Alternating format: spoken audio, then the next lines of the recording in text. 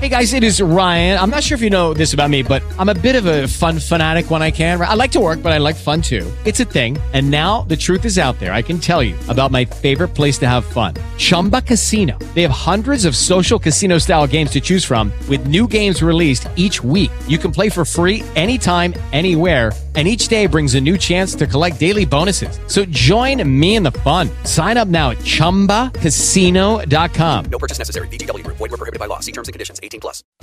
You're listening to American Medicine Today, presented by the Bonati Spine Institute, featuring internationally acclaimed inventor of the Bonati spine procedures, Alfred Bonati, MD.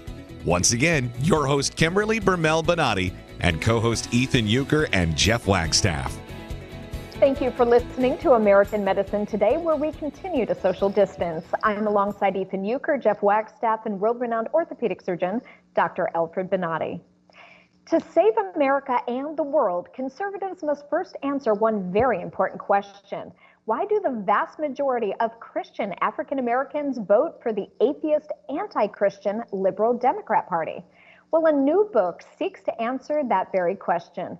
Joining us right now is Vincent Everett Ellison, author of The Iron Triangle, Inside the Liberal Democrat Plan to Use Race to Divide Christians and America in Their Quest for Power and How We Can Defeat Them. Thank you for being with us, Vincent.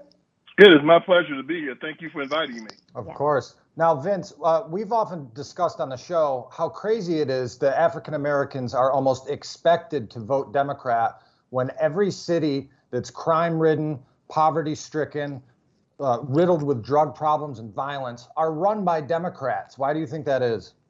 Well, first, let me tell you a little bit about my story and how I got here. I was born on a cotton plantation in Haywood County, Tennessee.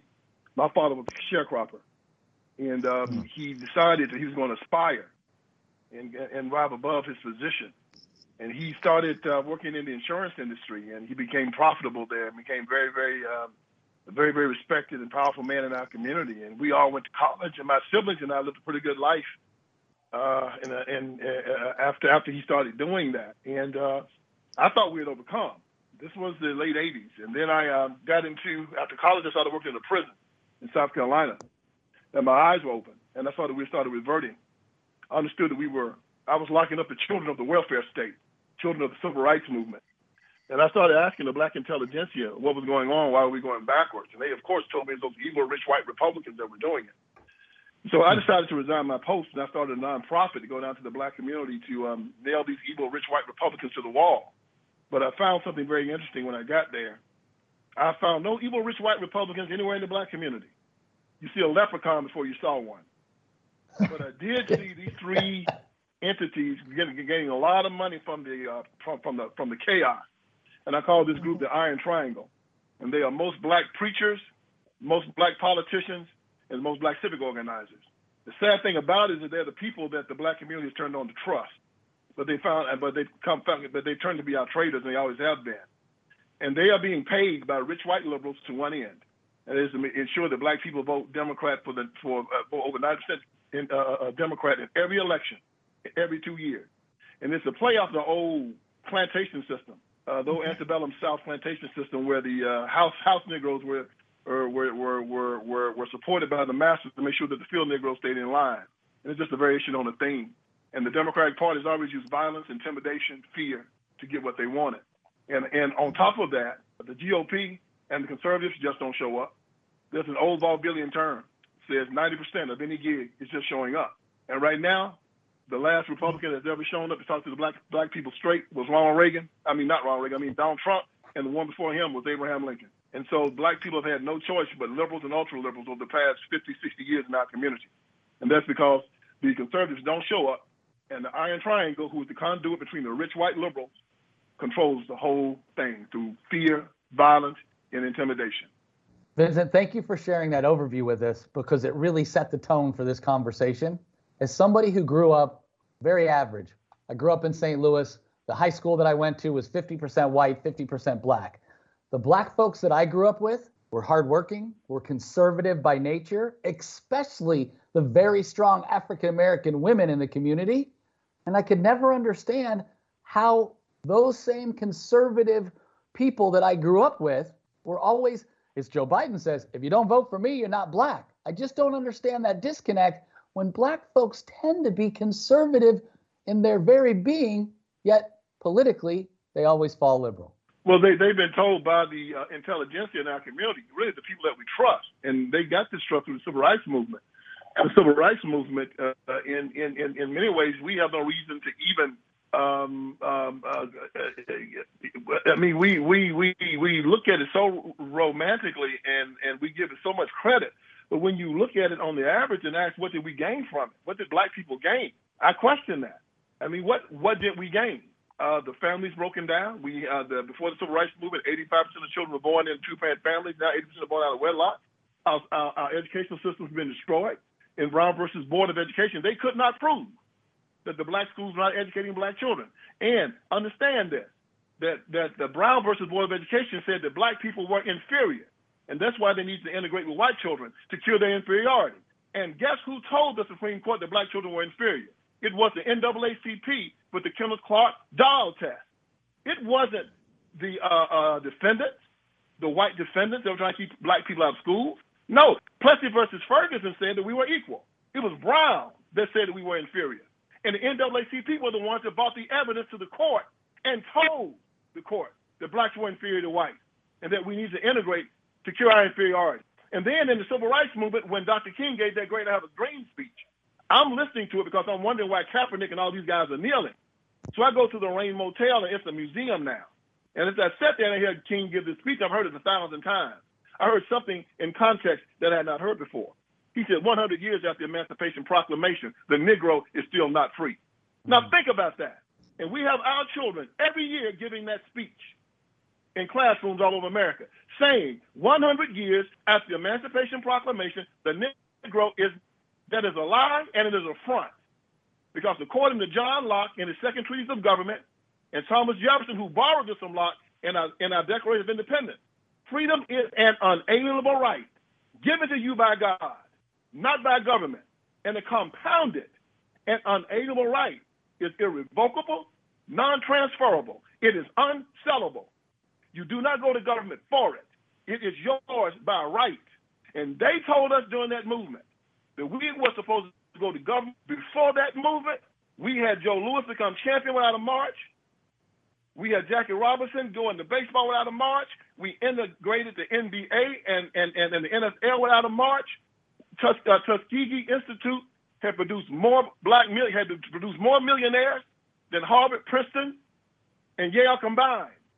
Hey, Vince, on that note, I wanted to ask you, what is it going to take to open the eyes of not even just the black community, but all minorities, Latinos, Asians, everyone? What's it going to take to open their eyes to realize how detrimental it is to vote Democrat?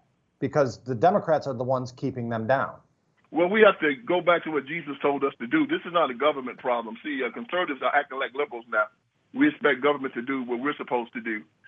Christ gave us a great commission right before he went to heaven. He said, take this gospel and spread it here in Jerusalem. He said, start here in Jerusalem and Judea and Samaria and then throughout the world. He said, start home. 85% of black people and Hispanics say they're Christian. And I remember when I was a boy and I was at this funeral, and it was this family friend that had died, and the young man was a peer of mine. He was in his early 20s, just as I was. And my father and I went to the funeral, and the boy was crying and flailing about at the funeral, just acting a fool. They had to carry him out of the church, and my father was angry. He said, Vince, come with me. And I walked outside, and the people were fanning him and fawning all over him, telling him to stop. My dad had walked up to him and grabbed him and slapped him right in his mouth. And Robert, cut this mess out. Wipe your face. Your daddy's in there dead. Remember who you are. Go in there and sit down and be a man. And I don't want to see another tear come out of your face. I know your daddy. He'd be ashamed of you. And Robert went in there and sat down like a man, and he never said another tear. We have to grab them and shake them and remind them who they are. You say you are a Christian. I didn't say it. You said it. If you are a Christian, you cannot be a victim. I am an heir of Jesus Christ. I cannot be a victim. If you are a Christian white man, you shouldn't live in condemnation, because there's no condemnation in Jesus Christ. If you are a Christian, you cannot be living in jealousy, envy, covetousness, and you should not be at all concerned about how other men view you. We are not concerned about man. We're concerned about how God views us. So to march in the street to try to get some man to view me in some way is an anathema to my belief system. I love you, but I don't care if you love me. I love you, and you can't stop me from loving you. I don't care if you love me or not, because I'm not going to change myself for anyone. This is what we tell them.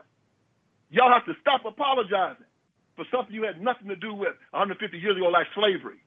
And when one of these people come up and you talk about white supremacy and white privilege, you look in his eyes and say, you are a slave looking for a master. And I refuse to be your master. I will help you exercise your freedom as a man and as a citizen of this nation. You tell them if you want a master, go to one of your liberal friends who are masters. That's what you tell them. And when you tell it, have a gun by your side. So if you try to do something, you deal with it. There are 3 ways you become successful in America. Number 1, practice your religion, whether it be Jewish, Muslim, Christian, doesn't matter. If you practice it well, you're a good man. Number 2, get yourself a skill where you are so good at what you do. It doesn't matter the color of your skin. Mechanic, HVAC man, cook, a carpenter, doctor, lawyer. It will not matter. If your skill is needed, they're going to pay you for it. And then thirdly, arm yourself with knowledge for the wise man and a gun for the fool. Protect yourself. I love it. With knowledge and with power. And then you walk confidently in the direction of your dreams. And you'll be a success in America. All right. Vincent, you can only answer that with amen.